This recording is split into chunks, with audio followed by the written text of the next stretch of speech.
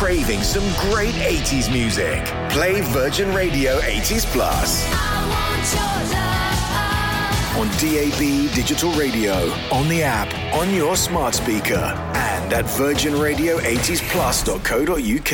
I got my mind set on you, even if we're just dancing in the dark. Love Chris Evans. Woo! Love the 80s. Virgin Radio 80s Plus. Vassos, over to you. He's the award-winning actor who can't seem to stop playing icons. Malcolm X, Barack Obama, Basketball Ken. He now stars in the new film Bob Marley, One Love, out in cinemas next Wednesday. And Three Little Birds tell me there's no Exodus. He's right here. He's Kingsley Ben-Adir. All right, Kingsley. What's that on, Chris? I didn't know my Basketball gosh. Ken was an icon. Yeah, But absolutely. I guess they are. He's yeah. on this show, Okay. mate. Nice. So nice. look, so many questions. I know you're as excited as I am, aren't you? I'm happy to be here, man. I Generally. can't remember when I was last here, but it's nice to be here. Rolling Stone magazine. Here we go. Rolling Stone magazine, February issue. Big interview with you here. You say, I really felt like I wasn't right for it. I don't sing, I don't dance, and there was nothing physically similar that meant I could really convince people I was him. Discuss. I stand by that. Yeah. No, that was my first feeling. I would love to play Bob, but I just wanted to make sure that the family and the studio and the director and everyone knew, I was like, do they know I can't sing and I can't dance and I'd be really starting from scratch. Yeah. And, Jamaican patois, that's a whole thing, It's so I was just a little bit nervous that they didn't know. And so, they found out and they were cool with it. So you said I can't dance. What you meant was I couldn't dance. Past tense now. I couldn't sing. Now I've had a bit of dancing this year. Yeah, so, I mean, and playing the guitar. Oh, as I say, so many questions. Is it true that did you turn down the role? No. It was just before the audition. I just called my agent and was like, do they know I can't sing? Right. Because one of the auditions was to sing and to play the guitar. Right. So I was like, I better not do that. Yeah. Because if I do that, then I I'm can not ride going to a get the horse, job. but I can't do any of those I can't things. do that. So I just picked one. I just picked Bob talking in the studio and we went from there. But it was immediately, I sent the audition tape and the family watched it the next day and then they said, yeah, we want to meet him. Right. So then I flew out and I was with the family almost, within a week, I was at Ziggy's house and, I was with Stephen and Ryan and Sadella and so it started straight away. And Well, they say, don't they, everything is slow until it's quick. Yeah. So this was a slow build, but then once the decision had been made, everybody was all in. We were off. There was no time to celebrate. There was no time to feel anything other than there is so much work to do to try and become this man who he's one of the, top 5 most recognizable faces in the planet. Everyone knows him. He's a hero. He's an icon. His music has transcended the culture. Yeah. Bob is everywhere. Every shop you go into, every other shop you go into, they're playing him, Yeah. So it was, there was a lot of work to do. And I really found Bob, which is really unique in terms of acting process with his family and his friends. Yeah. So there was all the books, but after you read the books, you're like, I need to go straight to the source. Yeah. So I spent a lot of time with guys who grew up with Bob in Trenchtown, who knew him before he was famous, and they'd walk me around the neighborhood and show me. So I was trying to absorb as much as I could about who Bob was outside of the legend. Who was Bob at home? Who was Bob as a father? Who was Bob, in his quiet moments? What were his struggles? What did he go through? And I was able to get all of that information from people who were there with him at the time. I mean, we had Neville Garrick, Bob's really close friend, an artistic director who was with Bob when he was writing Exodus in Battersea. And he was in the room with me when I was trying to play those scenes. Gosh. So we had all of, the authenticity of the movie and really representing how Bob spoke and the culture. 98% of everyone involved was Jamaican. It was just me, Anthony Welsh and Tossin Cole who weren't. So we were fully supported. So it's funny, it's like being at school, isn't it? Because you can do the theory till the cows come home, but it's when you do the practical that it gets in there, the knowledge gets in there. That's what you're doing. Absolutely, you're doing your practical over your theory. Yeah. I suppose you could write the book now playing Bob Marley. You could probably do that. Maybe. From a ready, steady cook point of view, they get all the ingredients, what we're going to use What do here. you need to do? So can you get over-informed? Can you know too much about him? Because then you've got to decide which bits you're going to use. Absolutely. I think at some point, I learned, don't overburden yourself with backstory that's not important. So it's good to know and understand everything and have a kind of, to understand. But at the end of the day, it's like, how do I play Bob within this story? And the story is really about this trauma that happened, this attempted assassination. They all nearly died, and that really happened. And then within 12 weeks, Bob had come to London and he'd created this masterpiece. And so the transference of that really intense moment where they all nearly died went straight into the creation of this album, Exodus. And I hope the audience coming to get a little insight into how that album came together. Bob's so many things, but what was great about hanging out with his friends and people who were there at the time, they said he was so intense. The creation of that album was so intense, and he was up at 5 a.m. and he was writing before the sun came up, and he was out running. He was really, there was this intensity that he had to like create. And I found it really interesting that he'd nearly died 12 weeks before. Crazy.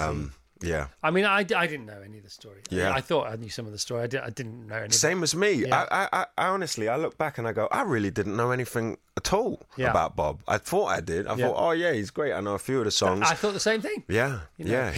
Bob was from the ghetto. You know, he grew up in Trenchtown. Bob is a poet and a beautiful, humble, kind, loving human being. But he was also this general. They called him the tough gong. They called him the skip. And so there was all of these sides to his personality, all of these colors that I was finding out from people who knew him, just to make him feel as real as possible. So if it was this sort of virtual screen, like in Born Identity, where they grab things out of the air and they put it onto this virtual screen, and what are you grabbing? I understand the two sort of main lanes were the human and the artist. Would you say that's about right? That's the two things you had to meld together. Yeah, there was the human being, and then there was the artist, and they were in a way sort of different beings living in the same body from the same spirit.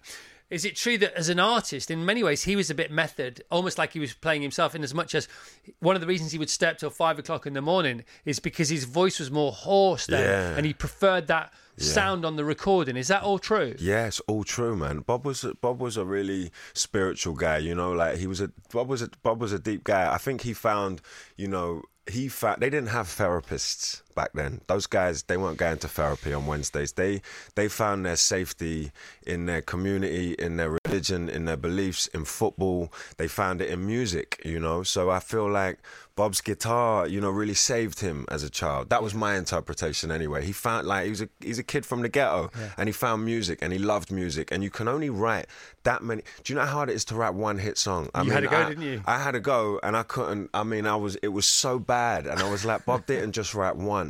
He wrote hit after hit after hit after hit, and to the dedication and that he put into his craft. We all know, because the songs are, they're genius. But they're beyond human, though. You're right, because that's what you're describing, isn't it? Yeah. It's beyond human ability and capacity. They must be coming from somewhere else. Because if you get the chords right, you may get them in the wrong order. If you get them in the right order, you might get the rhythm wrong. You might pick an electric guitar over an acoustic guitar. Then the lyrics have got to come on top, and then the chorus has got to go in the right place. It's too complex for it to happen by chance. Mm-hmm. This must be being channeled from somewhere via him to the rest of us. Yeah, he believed Bob was on a mission, you can only have that amount of fire and determination and lack of sleep and commitment if music is everything to you, and that's really, I learned that through talking to so many people who were just like, yeah, Bob worked, man. Like this idea of chill out, Rasta that we all have, it's really like Bob was into self-betterment and, self-care and looking after yourself and finding out what your dreams are and being who you want to be before it was a thing on YouTube, that was the vibe. And then obviously when you're learning that about him, obviously I picked up on so much of it, it's like his work ethic was something that's really stayed with me, to write that many hit songs, you have to, isolate yourself and be in a kind of zone in a way, so you're ready to find inspiration from anywhere. And that's what it sounds like he was doing.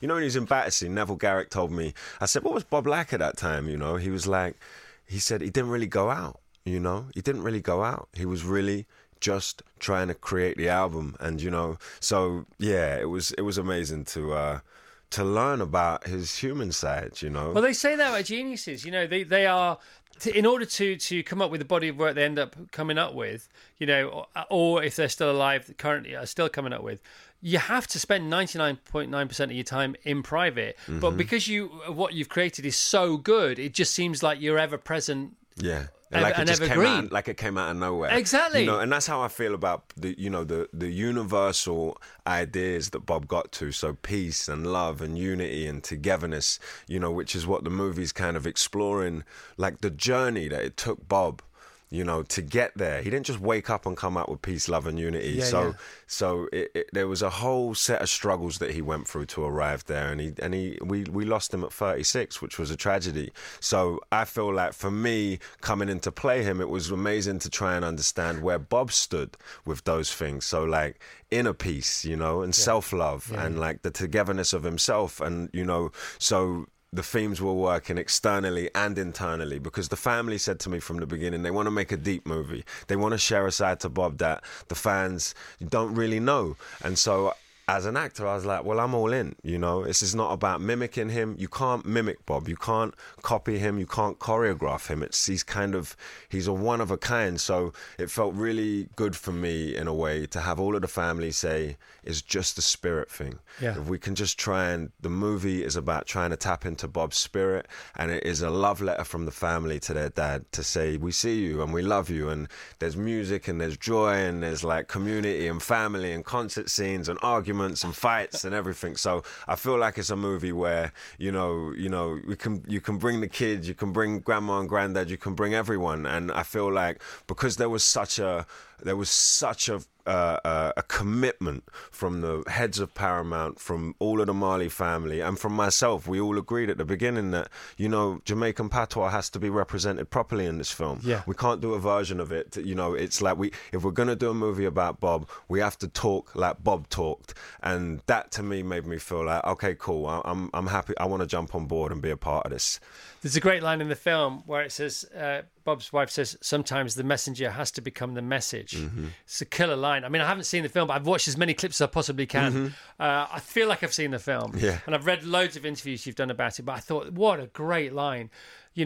Sometimes the messenger has to become the message, and then here's you having to play the messenger that becomes the message. So you're the messenger about the message of the guy who's the message. I mean, come on. Yeah. You look at the smile you're talking about it with. It's Bob, man. I feel like it was such a joy, because it was research involved listening to him and listening to his music, Hours and hours. But joyful hours. Course, you wake up I wake up in the morning, I make a cup of tea, when I was, prepping, and I go, I'm just going to go walk for 5 hours and listen to Bob interviews and listen to him talking and listen to him, and he was funny as well, and he had such a strong point of view, I feel like one of the things I respect about Bob is that he stuck to his guns, and he really had his beliefs, and he was singing. I always, like, imaginatively, I was like, the reason why you can't copy him is because he's singing for his life, when he's up on that stage. There was no half-hearted days with him. There was no like, oh, we just had a half show, Everything was full commitment, full energy. He really felt like he was in service to something higher. Yeah. And it's hard to disagree with that, because the music is still here and it still lives on. Do you know what's so mad? Everyone outside of Jamaica, I don't even think they understand half the lyrics, and they still feel the music. Yeah. So Bob's music is so powerful that, like, we don't even know half of what he's saying in them. We know the choruses and we know the big lines, but I had to be really honest with myself, a few months in, and go, I need help translating some of the songs and some of these interviews, because the Jamaican patois can be really heavy and complex, and it's its own language in a way, and even though I've grown up with Jamaicans, the patois and the way Bob speaks was something that needed a huge amount of work. Like, normally on films you have one dialect coach. We had a language team of 9 people, Jamaican linguists from the university. I mean, we had a whole team, and we were trying to find a way to take bits from, like, Bob's interviews and incorporate them in the script, because everyone in Jamaica would say, the funny thing about Bob talked the way Bob talked. No one talked like him. Bob, he picked up words from, like, Europe, he picked up words Kingsley. From America, so I was like, okay, How were you at languages at school? Not great, not bad. I loved French for a minute, you know. When I was 15, I was think like, we all love French for a minute. Yeah, I was like, I'd be great to learn it. And then I was like, what it takes to learn French. I've got to go to France tomorrow to do some interviews in French. But I think you get one of those earpieces. Let's hope so. Yeah. I think you'll be fine anyway. Yeah. So the film's already seen its world premiere in Jamaica. First premiere. What was that like? It was beautiful. It was really, I mean, I found it pretty surreal. You know, I went into this state of like really calm because I just wanted to kind of absorb what was going on and how much he means to people there. And it was huge, man. They locked down half of Kingston, you know, all the roads shut down. So it was, you know, and Bob's family and grandchildren were playing on a stage, and it was just incredible. It was, it's pretty surreal. I feel like in 2-3 years, I'll look back and be like, that was so mad. It's become normal to just send Ziggy a message and check in, and you know, to be so close to the family. Learning about Bob Marley through his friends and family, I was like, it's so mad. So it's surreal. Like, anything you want to know, you could just call someone. Did you ever imagine? Never in my life. And I got close to playing some big parts that never happened. But never in my wildest dreams would I have thought it would be Bob, you know. I never, ever would have thought that I'd be in this situation playing Bob. It's very surreal. And it's Bob's got so much goodwill as well. It's like, so many people love him. They're just coming out for him, you know. The resurgence of his music is going to be huge, isn't it, by the film? I hope so. The Graham Norton Radio Show How exciting is this? with Waitrose. Over on Virgin Radio. Up and at 'em, come on, things to do. Don't cheer, you'll just embarrass yourselves. We're not bored of it yet, so it's lovely. There's no stopping them. No stopping them. The Graham Norton Radio Show.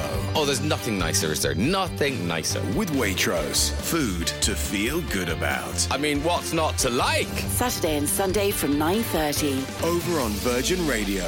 It can get more surreal, and it did get more surreal because you had a Bob station, and it was referred to as the Bob station, built by the beautiful people who you were working for making the Barbie movie. Because No, they didn't build it. The set was built already. You know, it's like on film sets where you've got so much downtime. When they say cut, you've got hours. Oh my God, hurry up and wait. Yeah, hurry up and wait. Yeah. And I was like, I got the offer to play Bob sort of a few days before I started Barbie, and I was going to be on Barbie for 3.5 months, and I was like, I can't waste these 3.5 months. I need to start working. So I just bought my guitar and my laptop just behind the Mojo Dojo Casa, and when they say cut, I just start, you know, doing little chords and just getting the foundations in, you know. But Greg did not build me a Bob station. The Bob station is like, I mean, it's out there. Let's just go with it. No, the story keeps changing. It's like Chinese whispers.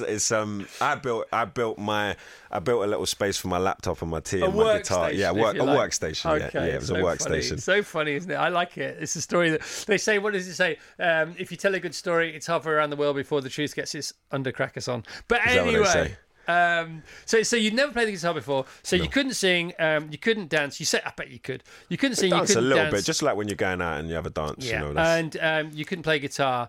Could you play football? Because that was the fourth thing, really, wasn't it? No. He was a great footballer, wasn't he? He could have been semi-pro. Right. I think he could have been semi-pro. I thought he could have played the Prem, but he was really good. But Bob's a lot smaller than me. Right. So Bob was 5'7". I'm 6'2" nearly. Okay. So I love football, and I grew up with guys who, you know, were scouted at Arsenal and went on to play. So I know where I'm at with it. Right. Bob's got a low centre of gravity. I'm very gangly and like So he can drop the shoulder. He can drop the shoulder. I got a bent foot. You know, you want to put me right at the back, in the middle, or on the right, and just stand there and just rough people up. Yeah. I can't play. Bit of Tony Adams. Yeah, a bit of that. It'll be all right then. If anything. So we got some coaches in. I think one from Arsenal, and you know, there was a semi-pro who came in, and you know, it was just about finding Looking like you might have the balance. Yeah, I would only just do like 3 or 4 second choreographed bits, like to receive the ball, take it in, vision, pass it on. And Bob was great at football. You can see great footballers have vision,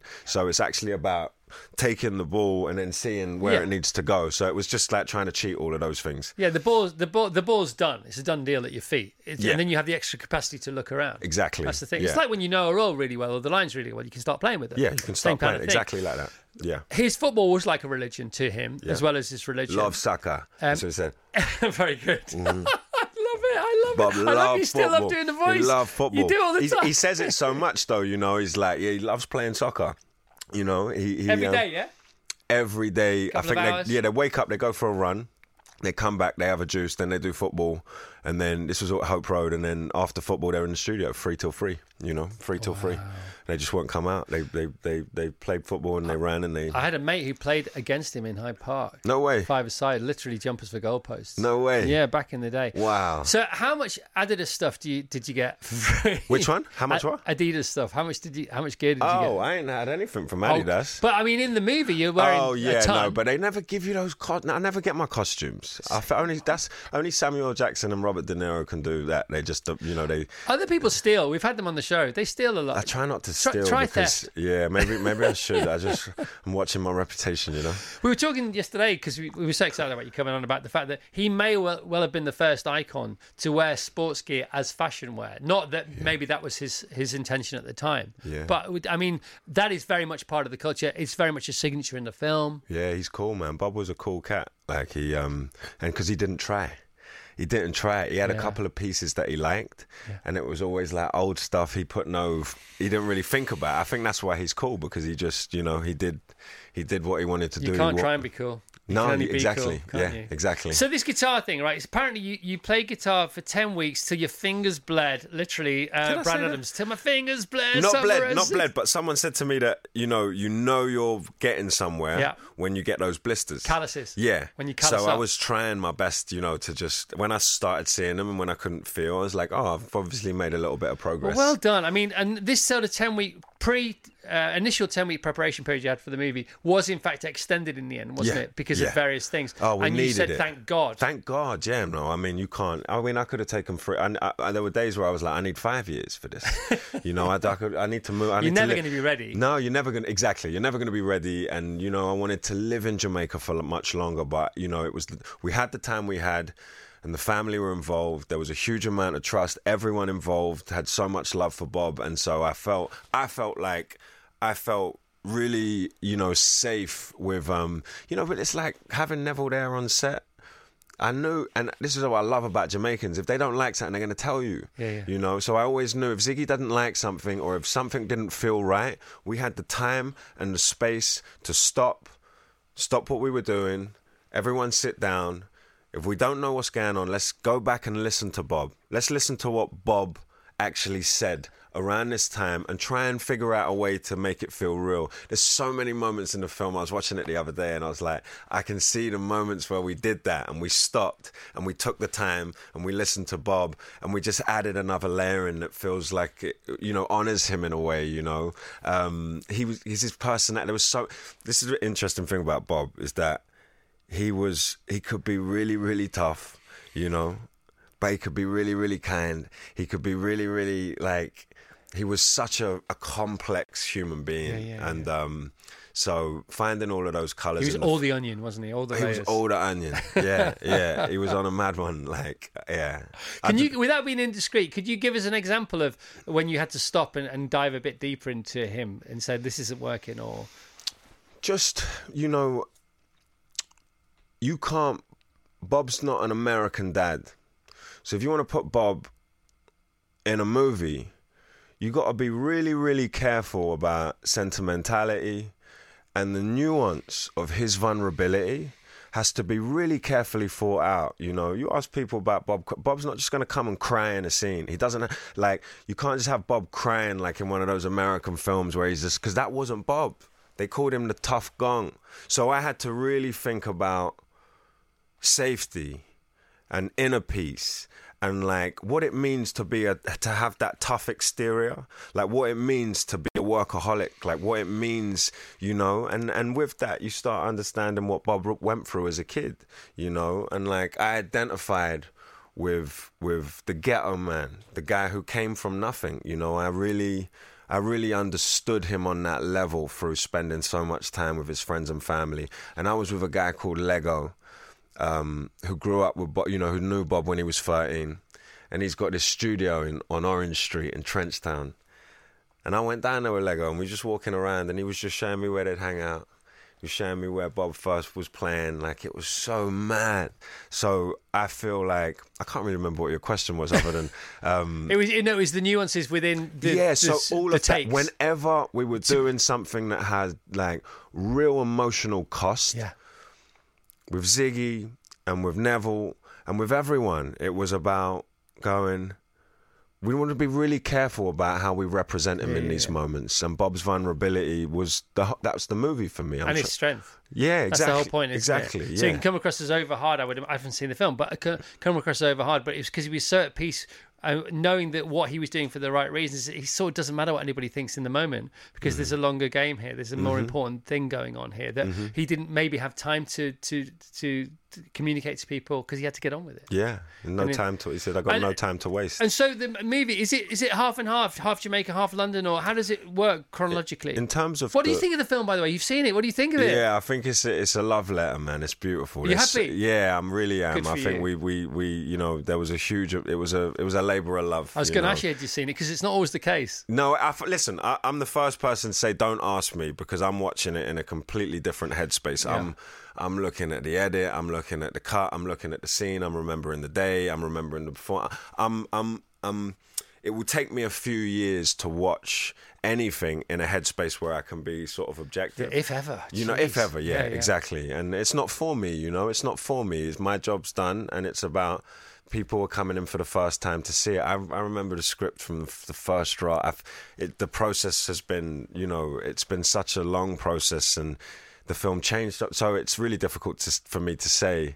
But what was the question? So Jamaica versus London. Oh, Jamaica versus London. Yeah. We started in London, 7-8 weeks in London, and then we had a week, and then we went to Jamaica and did the last 7-8 weeks in Jamaica. Right. And they were two completely different experiences. And this is a film that's nearly been made a few times before finally your creation. I guess so. That's what I heard. Yeah. Yeah, and I think various illustrious producers were. I think Spielberg had a look at it, and I think Scorsese had a look at it for a while as well. And I think in the end, your producer was drawn to it, or the family was drawn to it. I can't remember which way around it was, because somebody said, let's not do a life story. Let's do this 2-3 year story, which is fantastic in a way, isn't it? Because sometimes a life can be too big, even for a really clever filmmaker. Yeah. It gives me goosebumps just talking about that decision. It's a great decision, that, isn't it? I think so. Yeah, I think so. I think this period's really interesting. Like, the assassination attempt, and how close it came. Yeah, I mean, they all nearly died, and there's a civil war going on in Jamaica. It was a really, really dangerous situation Bob was in, and he decided to put on this concert to try and bring a little bit of lightness and togetherness in the country. And they didn't want it. Yeah, people were telling him not to do it because it was going to make him look like he was taking sides with the political leaders and all of that. It was really going on, and and people were coming to the house and warning him, but Bob was like, no, it's for the people, I'm doing it, it's just music, I'm not taking sides. And then bang, it went off, and they, Don Taylor, I mean, he was airlifted to Miami, but the bullet grazed across Bob's chest and lodged into his arm. So if he'd have been if he'd just been a little bit of a different angle, that would have went straight for his heart. And Rita, the bullet was in her head, and her dreadlock stopped it. Her dreadlock stopped the bullet from lodging into her brain. So, no joke, I spoke to surviving band members who told me that the trauma of that night hasn't left them. So it was imaginatively for me, we're going in to make a movie about the creation of this album off the back of that trauma. Yeah.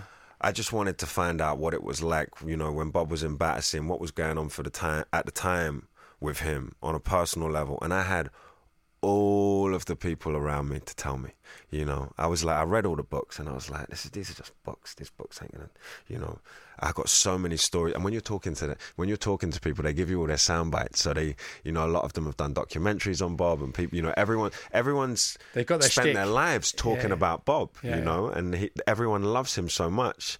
So sometimes it would take 2 or 3 hours to get past it, to try and get them to understand that what I'm trying to get to is like Bob as a human. Yeah, it's not the anecdotes. Not the anecdotes. I want to know, what was he like in private? Did he do the dishes? Yeah. Stuff like that. Yeah. What was he like? What was he like in his most vulnerable moments? And, I understand that people, don't want to share that. It's private and it's personal, and it took a lot, I had to share a lot overshare Yeah. a lot about myself Yeah. with them so that they trusted me. Yeah, I get it. And so, there was a lot of times we ended up, some conversations went on for 5-6 hours. I'm going on about all my stuff, just so they were like, oh, okay, cool. I needed to convince them that I was getting involved to try and, create something real in support of the family, in support of the story, not, I want to understand Bob in the best way possible. You can't play anyone if you don't understand them from the beginning and what, You can't have committed to anything more than this interview as well as you have done. Your commitment in this interview is a testament to your commitment throughout the whole project. Oh, thank you, man. I'm on one. I love talking about Bob. I love talking about him. Can we just change the next song for a bit more Bob, if that's all right? The One Love concert that you recreated, how was that? How many people were actually there? What's the most people you played to? We'd done a lot of stuff before, right. In London we'd done some concerts, but I hadn't been on stage in front of thousands of Jamaicans. So, and that happened. Yeah, when I was in Jamaica, there was a night where, there was going to be a lot of Jamaicans looking at me on stage, and I could feel the energy of let's see what this guy's got. My God, I'm not sure but anybody would want to swap places with you. Do you know what was amazing though? On stage, Ziggy had a group of elder Rastamen, right? Some of whom knew Bob, and were on stage with him, and those guys come with this magical energy. I remember they came and sat down at like 2-3 o'clock in the afternoon. They didn't move.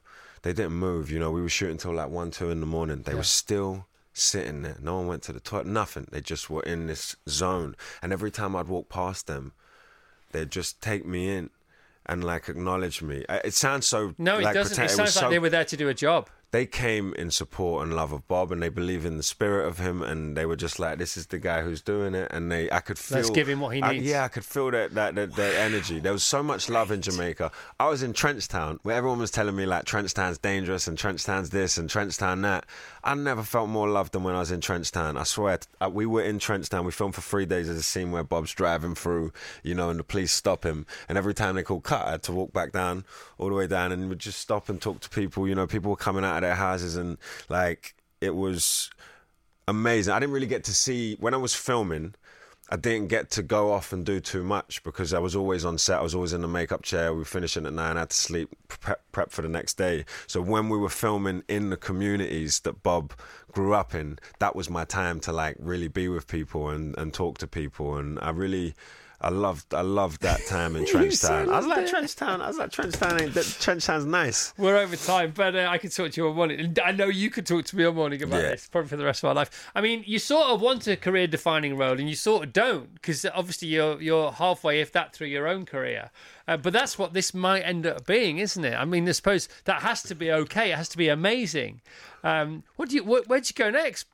I don't know really. I just want to look. Who cares? I'm honestly. What would Bob do? Honestly, I'm just taking one of these. I'm just trying to enjoy one of these days, and talking about Bob and what's wonderful about Bob? We went to the Brixton Pop thing the other day, and the goodwill and the love of Bob. I was reminded. I was like, people are coming to see him.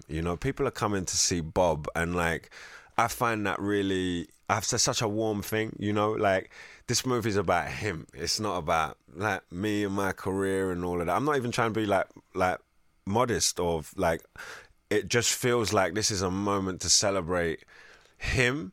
And I always felt like I was in service to the family. Yeah. So like, it was always about checking in with what they want. If the family come and told me that it's the story the family wanted to tell. So I really felt, normally you get a character or you get a job and you go like, I'm going to make this, you do your work in your bedroom, you think about it, and you come on, and this is what I'm offering. Yeah. But with this, it really wasn't like that. There was only so far I could get, and then I had to involve them, and they were involved all the way through my process, all the way through the shoot to the last day, even to now. It's really. Celebrating Bob. Well, I've got a hat on. I'm not going to take it off because I'm having a bad hair day, but I'll definitely doff my cap to you, to Kingsley Ben-Adir, Barack Obama, Malcolm X, Bob Marley, with a bit of basketball Ken thrown in. Basketball. Thank you, mate. That's awesome. You're awesome. Nice one. Well done, Good to see man. you, man. That was Good so to see good. you. So Thank you. good. Still on.